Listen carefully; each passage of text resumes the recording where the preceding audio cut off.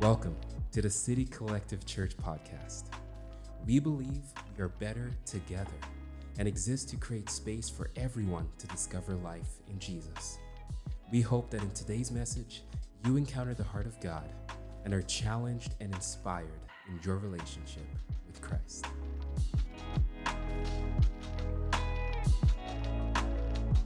Romans 8, 1-17.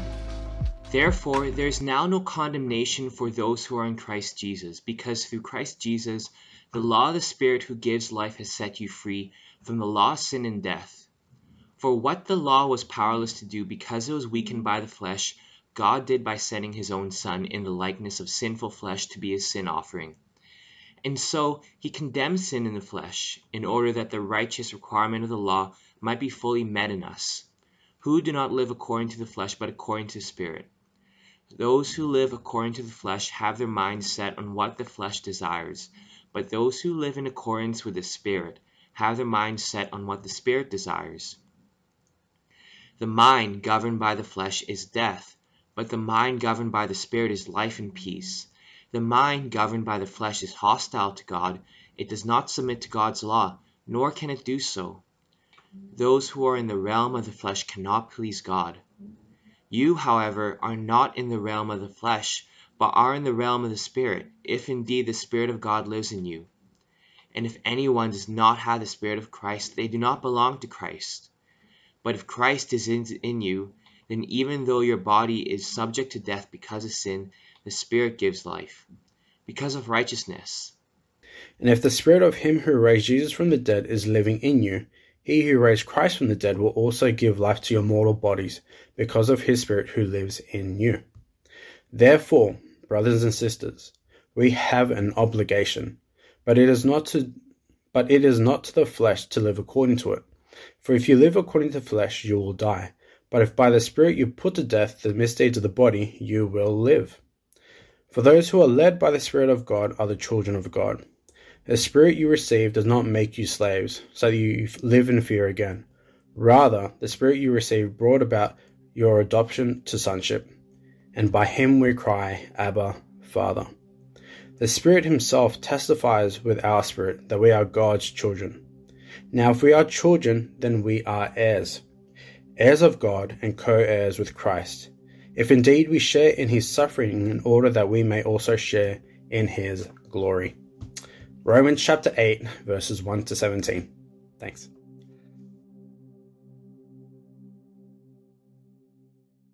Hi everyone, my name is Andrew, and today I'm going to be talking about Romans 8, in particular the back end of the chapter, which is verses 12 through 16.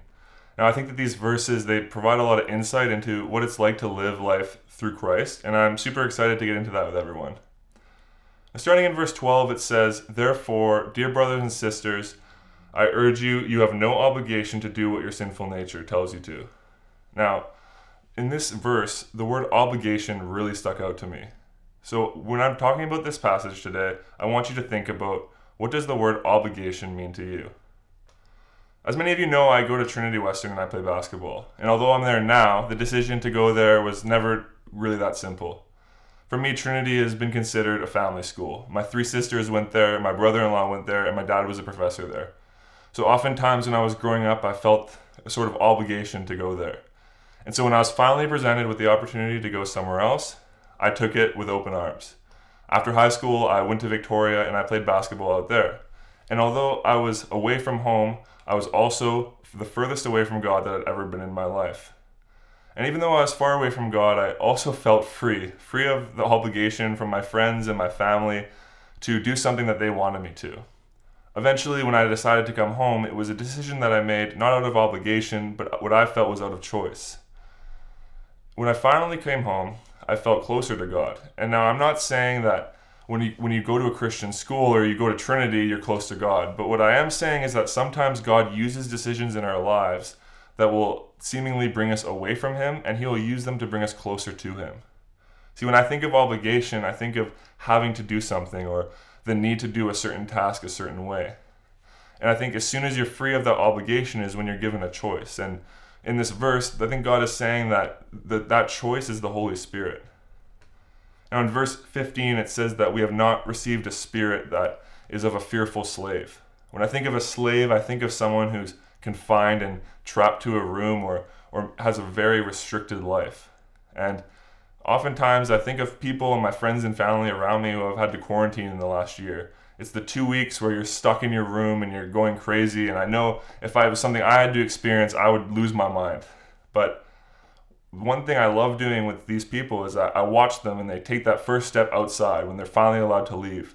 Suddenly the hometown that my friends have been complaining about our entire lives is not so boring anymore.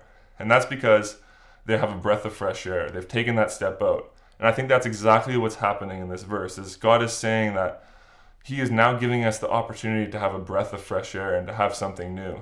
God is not a master. He doesn't give us a life that is restricted, but instead He gets rid of that spirit of the fearful slave and instead gives us the spirit of a son of God or a daughter.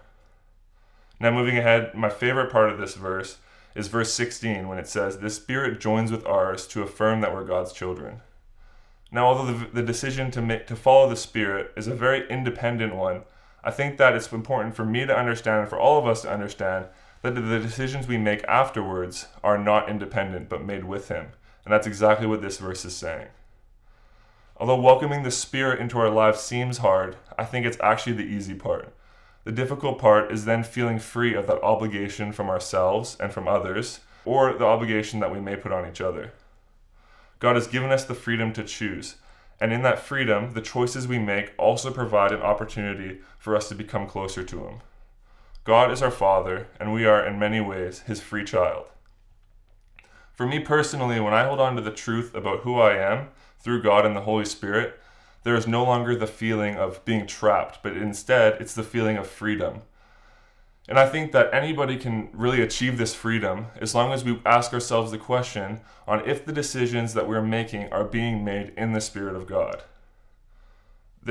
Once you ask yourself this question, there's a feeling of freedom, and you are not only free, but you're also inviting God to help you make decisions with you.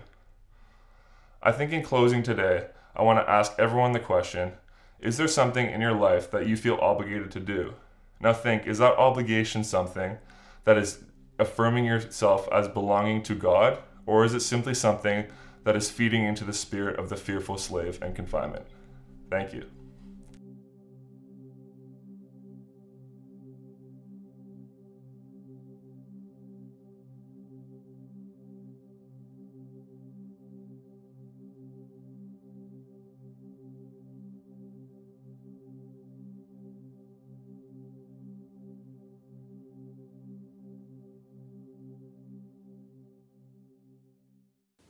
Good morning. My name is Sue Charles. I am Pastor Jason's mom. This is such a privilege for me to share and be part of City Collective. This morning, we will be focusing on Romans chapter 8, verses 6 to 9. And I would like to speak on peace with God and peace of God. It says, "So letting your sinful nature control your mind leads to death. But letting the Spirit control your mind leads to life and peace." When you hear this verse, maybe you're like me and you say, I guess that makes sense. But what does it really mean by peace with God? Peace with my husband means I'm making him a delicious dinner. No peace with my husband means he may have to cook his own dinner. When we accept Jesus and place our trust in Him, that's when we make peace with God. Jesus reconciles our differences and separation from God. Along with peace, He offers us the gift of the Holy Spirit, who comes and takes residence in us. This indwelling of the Holy Spirit helps us to experience the peace of God that passes all understanding. Peace with God helps me to discover the peace of God. This is the peace you and I get to experience as we walk in the guidance of the Holy Spirit. As a banker, I have worked in the banking industry for 22 years, and for me, this peace with God is present in me. It's like having it deposited into my bank account and having it available for me to withdraw anytime and enjoy to the fullest. I can remember an experience where I was able to withdraw that peace with God in a situation where I really needed His comfort. When I was pregnant with our first child, it was, in fact, Pastor Jason. My pregnancy was going so well. I didn't have any health issues. No morning sickness. I was active. I was able to go to work. But until my third trimester, I found out I had chickenpox. I was devastated. I didn't know what to do. I was scared, filled with fear and emotions. Since my husband Joseph and I were followers of Jesus, we began to pray protection for the baby. I can confidently say that we both felt the presence and the abundance of peace that only God could have provided with the help of the Holy Spirit.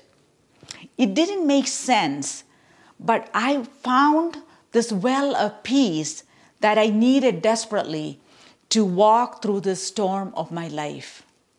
My deep fear was overwhelmed by His well of peace. Then the same day, I had called my physician and explained my situation. He also gave me the assurance that the baby will be fine. It is evident that when we go through trials and storms in our life, we have access to this peace through the help of the Holy Spirit. And I have discovered that life without peace leads to cold, dark, fearful days, which we know leads to death. There's no place to go for peace, happiness, refuge, or security in that life. Life without peace is life without God. And living without God is not living at all. One of the first things I remember about the day when I received Jesus was the sense of peace that filled my heart. It was as though someone had lifted a heavy burden from me. And it wasn't until later that I learned about God's promise of peace to everyone who trusts in Him. He has given it to us as a gift. And even though I didn't know it, that is exactly what I had received: peace. Church, the world is hurting. Our friends, our families, our co-workers, maybe more than ever before. And I am convinced that we are in desperate need of this gift of peace. We need the Holy Spirit. We need this deep inner peace to flood our souls. We need the peace of God. Where does that peace come from? When I was pregnant and feeling fear, I didn't have to perform to get this peace that I needed. All I had to do was accept it, which was already given. That is to place my hope in the death and resurrection of Jesus. I find peace in the person of Jesus, whom I place my hope in. And I want you to hold on to that this morning. You might be uneasy. Put your trust in Him. You might be overwhelmed. Put your hope in Him. This peace doesn't come from what we are or what we do, but from what God has done for us. Peace is now our promise we can hold on to. My prayer this morning is, would you place your trust in Him? Would you receive that free gift of peace? It has transformed my life, and I know it can transform yours. Thank you.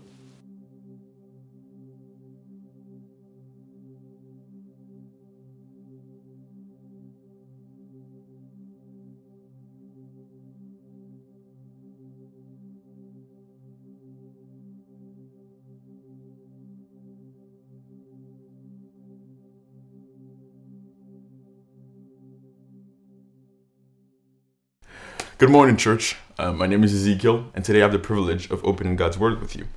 I'll be speaking from Romans 8, verse 1 to 4. It says, "Therefore, there is now no condemnation for those who are in Christ Jesus, because through Christ Jesus, the law of the Spirit who gives life has set you free from the law of sin and death." Verse 3, "For what the law was powerless to do because it was weakened by the flesh, God did by sending his own Son in the likeness of sinful flesh to be a sin offering. And so he condemned sin in the flesh, in order that the righteous requirement of the law might be fully met in us, who do not live according to the flesh, but according to the Spirit." Let's pray. Father God, I want to thank you for this opportunity you've given us to open your word and to learn more about you. I pray that you would speak through and to me, Father God. I pray that you would prepare our hearts to receive what you have to say to us. Thank you so much for this day. And would you be with us? In Jesus' name, amen. I want to start by talking a bit about my past, my experience about 9 years ago now.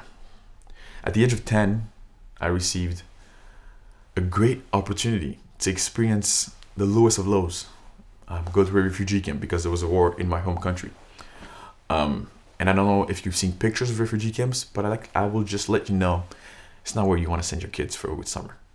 It's very, very, very hopeless, painful, and not where you want to be. We went from having 2 meals a day to 1. It was a hard life. And I remember the first night being there, crying as I laid on the ground, basically, telling my dad, I don't want to be here. I want to go back. The good old days look a lot better than this right now. I don't like this. Get me out of this. So I want you to think of that pain, that hopelessness, that weight, and apply that to your spiritual life in condemnation.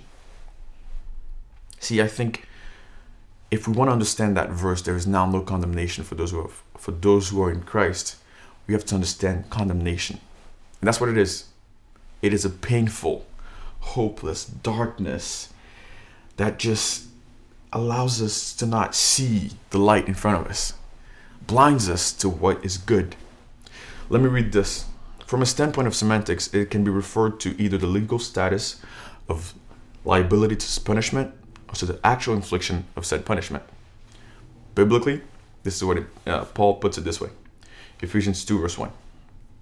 As for us, we were dead in our transgressions and our sin. In Romans 6:23, he also tells us that the wages of sin is death. So, if you put that all together, condemnation.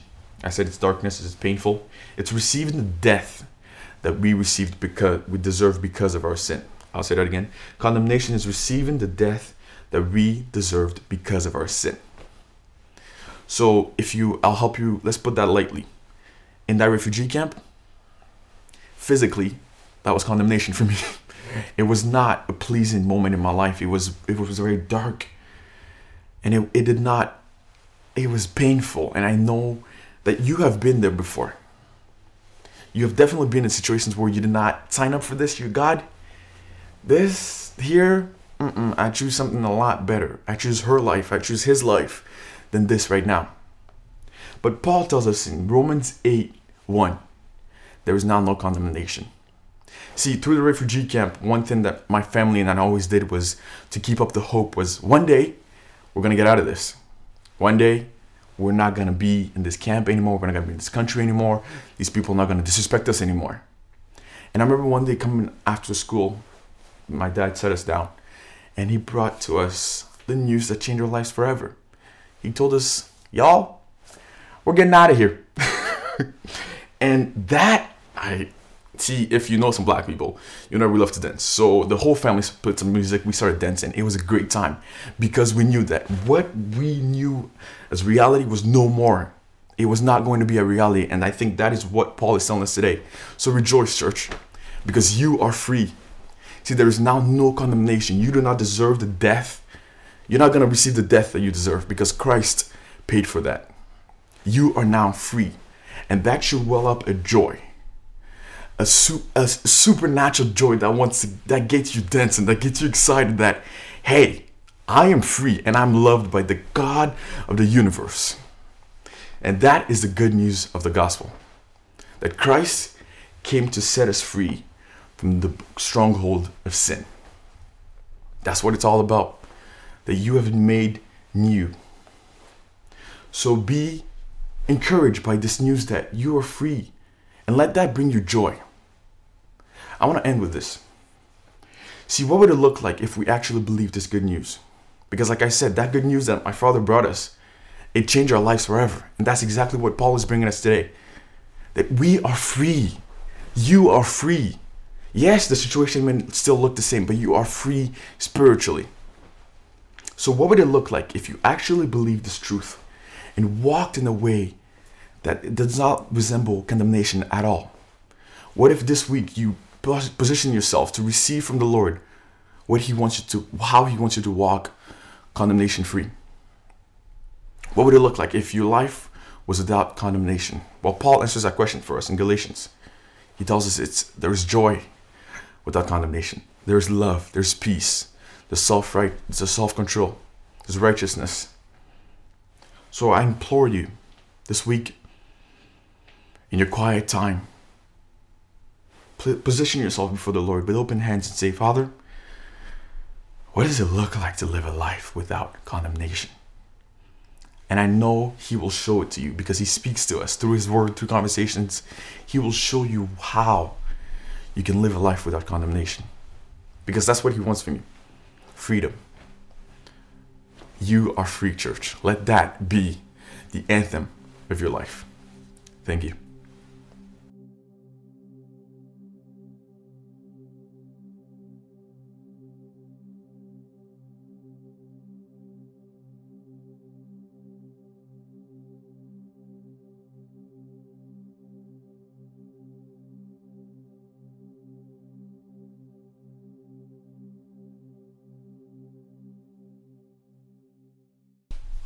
Hi, welcome. My name is Tennille, and I get the privilege to share with you what I believe God has been telling me in verses 16 and 17. So, first off though, I know that some of you have gotten to know me over the past few years, but have I ever told you what I was like before that? I had asked a few friends to describe me, and one friend in particular had said that I was standoffish, incredibly quiet. Apparently I had a chronic resting unhappy face. And people were nervous to approach me because they thought I was mean or scary. So much so that a few people had actually approached this friend that is now my stepsister and best friend, had said, wait, you're friends with her? I laughed. I could not believe I was such a menace. Because reflecting with my friend, I had realized I was so wrapped up in how I didn't fit that I did everything possible so no one would realize it. So, have you had an experience where you didn't feel like you fit? How did that affect you? Maybe you became reserved or shy, became someone that you're not. Maybe you became angry or anxious. Now for me, I became incredibly insecure and uncomfortable. I didn't know how to talk to people or want to, so I avoided it to such a degree that my youth girls had actually dragged me down the hall, like kicking and screaming by the feet to go and talk to people. I had a rug burn and all. But I was so busy trying not to be seen or recognized that I was an outsider, that I didn't see the value in myself or anything outside of myself. The only thing I was confident in was that I didn't seem to fit into the Christian world. I bring up confidence in these verses because I see it so highlighted. Paul is saying you are one of God's children, adopted forever. The Holy Spirit testifies of it, and the heavens declare it. You are accepted into this family. In verse 17, it continues just to paint that picture of a family when it says we are heirs of God and co-heirs with Christ. If we share in the glory, then we share in the sufferings. This just brought to mind like my family.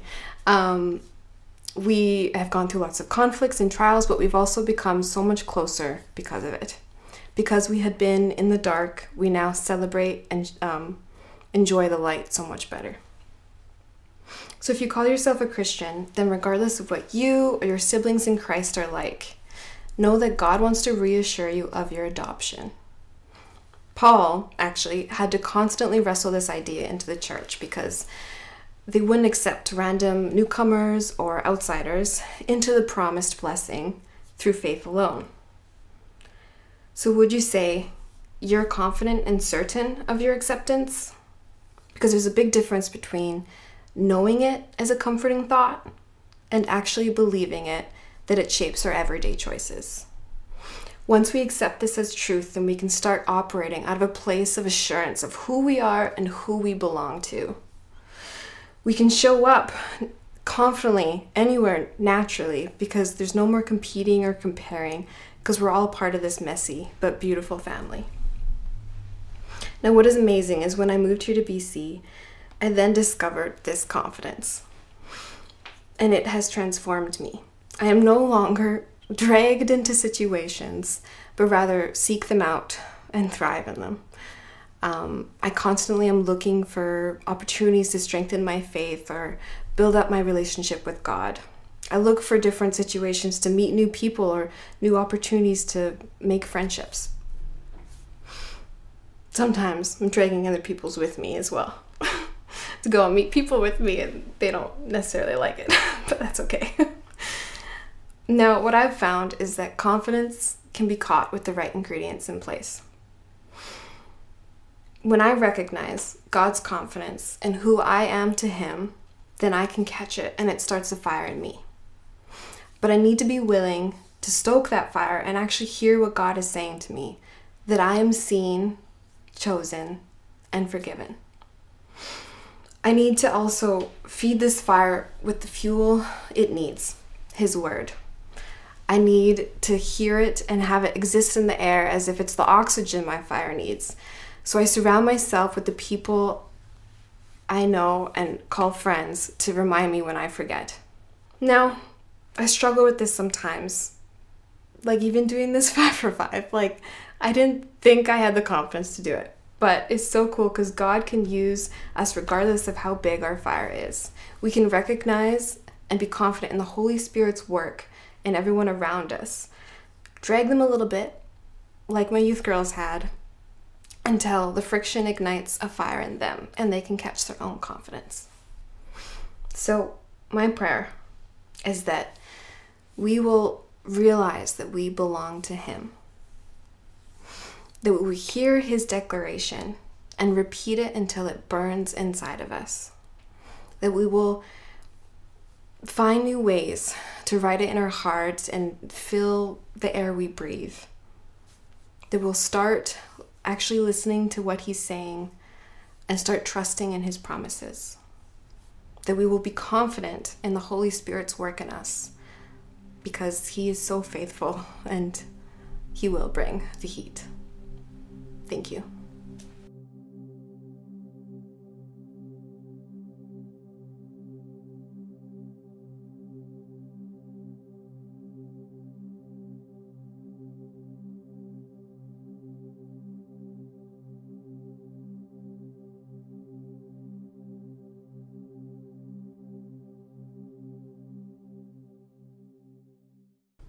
Hi everyone, my name is Anthony and I have the pleasure of serving on the City Collective team as co-worship lead alongside Dan.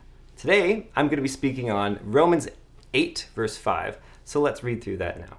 It states that those who live according to the flesh have their minds set on what the flesh desires, but those who live in accordance with the Spirit have their minds set on what the Spirit desires. So the first question I have for you is this. What is the ultimate goal of being a follower of Jesus Christ? A nice person, someone who prays a lot, somebody who can find the Bible verse the fastest in a sword drill? No. I would argue that it is to grow in our relationship with God and become more and more like Jesus. Now, maybe the bigger question is, how does one actually do that? I think the verse we just read provides us some insight. We need to live in accordance with the Holy Spirit. So let's break that down. Accordance is a word that we can often gloss over, so I want to swap that with the term in step. We need to live in step with the Holy Spirit. When I think of that phrase, I think of dance partners. Not me, mind you, but professionals. As the lead moves, the follower also moves. There's no hesitancy or delay, otherwise it breaks down into clumsiness and awkwardness, and the beauty and grace that was intended falls apart. Rather, the lead and the follower need to be in sync with each other throughout, and the follower needs to completely trust in the lead and their movement. And this begins to paint the picture of what it means to live in accordance with the Spirit. It's trusting His guidance and listening to His promptings as we set our minds on what God desires for us and the world around us. So some of you may be thinking at this point, well, that sounds great and all, but what's the catch? Well, I think the verse also breaks this down as well. The problem is that those who live according to the flesh have their minds set on what the flesh desires. There's a cycle to this issue. As we have our minds set on what the flesh desires, we live according to the flesh and vice versa. Now, as some of you know, I'm a high school math teacher. And as soon as I say that, most of you are going to be thinking, man, I was terrible at math. And while life as a teenager may look totally different than when you were in high school, that mindset still remains. So picture this. You're back in math class again, and I post a little problem on the board for you to try out for yourself. You have one of two options. One, you can actually give it a try and see how well you do. Or two, you can sit back and wait for the teacher to inevitably write the solution on the board. Which one were you? Did you try it? If so, you had a way higher likelihood of succeeding in the class. If not, what stopped you? We could talk about a couple of reasons. One of them being a lack of trust in the instructor, the other a fear of failure. Either you think the teacher wasn't worth listening to and should be ignored, or you were worried that you're going to struggle with the problem and still fail at getting the correct solution. And this right here is what inhibits us from breaking free of our cycle of living according to the flesh. A lack of trust in God or being afraid to fail. Now, think back to when you first started to learn how to swim. Did you learn by watching people on the side only? No, you had to get in. You had to learn what it was like to be in there. Were you able to swim perfectly right away? No, you struggled a lot as you tried to learn your stroke and you gasped up for air. So why did you actually go in? It's because you trusted the swim instructor. He was there to make sure you were going to be okay. Was he going to let you struggle? Yeah, absolutely. But he was going to be there for you every moment you're in that water. God is our great instructor. He's trustworthy because he literally made us and knows us through and through. Psalm 139 says that he knows us and our inmost being. He literally knit us together in our mother's womb. He knows what is best for us. And so we have to trust that what the world is offering us, what the flesh is offering us, will not fulfill us nor sustain us. So he invites us to live in step with his Spirit.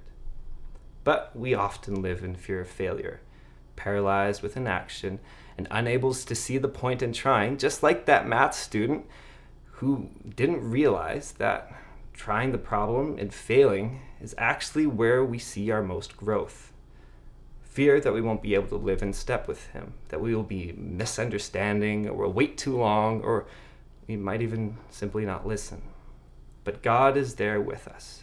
A swimming instructor does not abandon us when we are struggling to learn how to swim.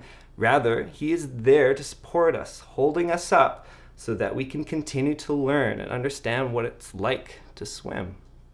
For as we struggle, as we are weak, God's strength remains all the more as he supports us in our journey with him. To desire to be in step with Christ is to be okay with failing and knowing that his strength will show all the more. So I'll leave you with this question. Will you stand at the water's edge, afraid to get in the water, or will you get in and learn to be in step with the Spirit? Thank you. Thank you for listening to today's message. We hope it challenged, encouraged, and inspired you in your walk with our Lord Jesus Christ. To keep up with City Collective, make sure to check us out on Instagram and Facebook at City Collective Church. Have a great week.